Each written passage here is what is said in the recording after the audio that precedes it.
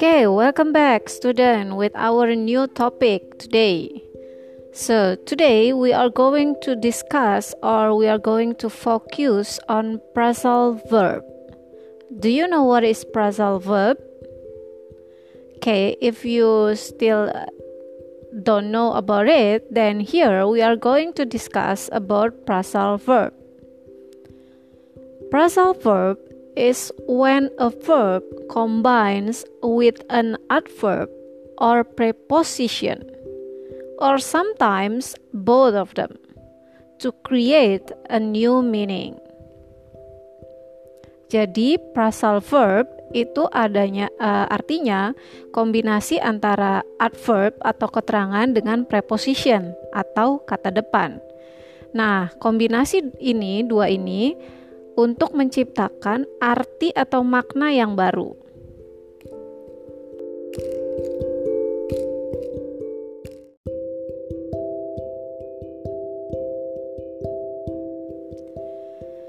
Phrasal verbs can be divided into 4 main types. So here we are going to talk about these 4 main types. Type 1. Two-part verbs with no object. Examples: check in means arrive and register at a hotel or an airport. Come apart means separated. Come from means originate in. Example in sentence: the art of origami comes from Asia. Jadi, phrasal verb dibagi menjadi 4 kelompok besar. Yang pertama, two-part verbs with no object. Artinya 2 verb atau yang digabung dengan preposition dan dia membentuk arti baru. Contoh, come from. Come itu kata kerja, from itu preposition. Ketika digabung, 2 ini membentuk arti baru yang berarti berasal dari atau aslinya. Contohnya dalam kalimat, seni origami berasal dari Asia.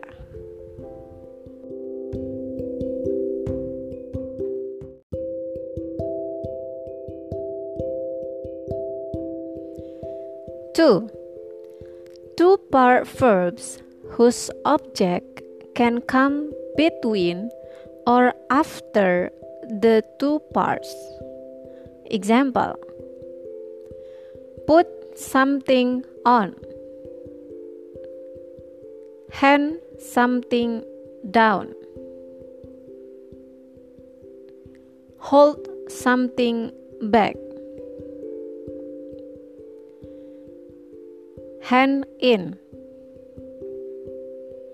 Example in a sentence: I had to hold my dog back because there was a cat in the park.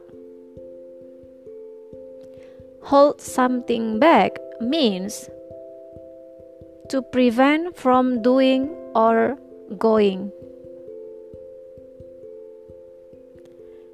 Jenis yang kedua atau tipe yang kedua, 2 bagian kata kerja atau preposition yang bisa diletakkan objek di tengah-tengahnya atau setelah 2 bagian itu. Contoh kalau kita lihat tadi,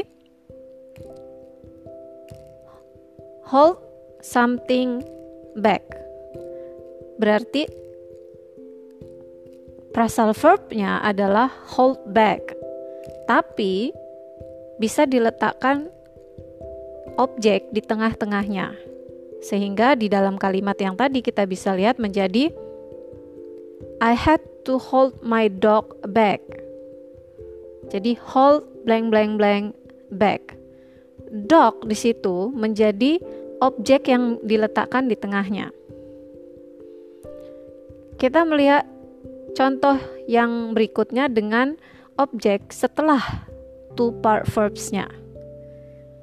Contoh, I have to hand in my essay by Friday. Hand in means to submit. Hand in artinya mengumpulkan. Nah, kita bisa meletakkan objek di akhir two-part verbs-nya itu. Kalau kita lihat contohnya, I have to hand in my essay. Jadi, objeknya adalah my essay, diletakkan setelah hand in.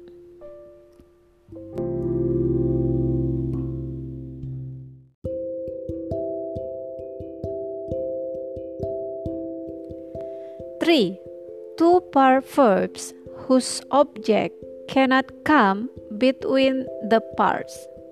Examples: look after, look into, pass out.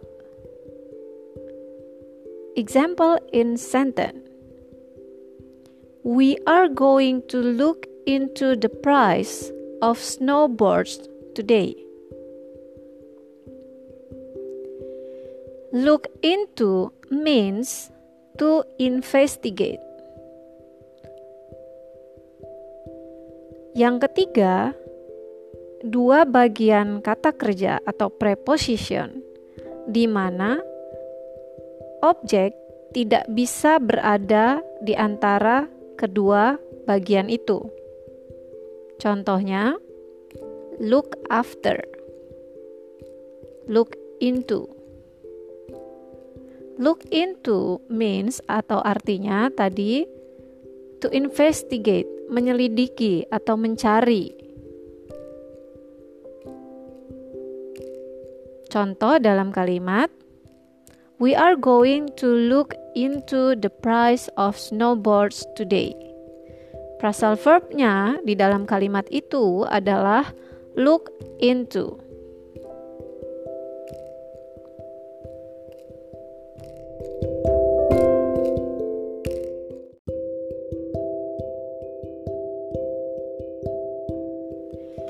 Four, three-part verbs whose object cannot come between the parts. Example: cut back on, do away with, go out with. Now we will see the example in a sentence. Do away with means to discard.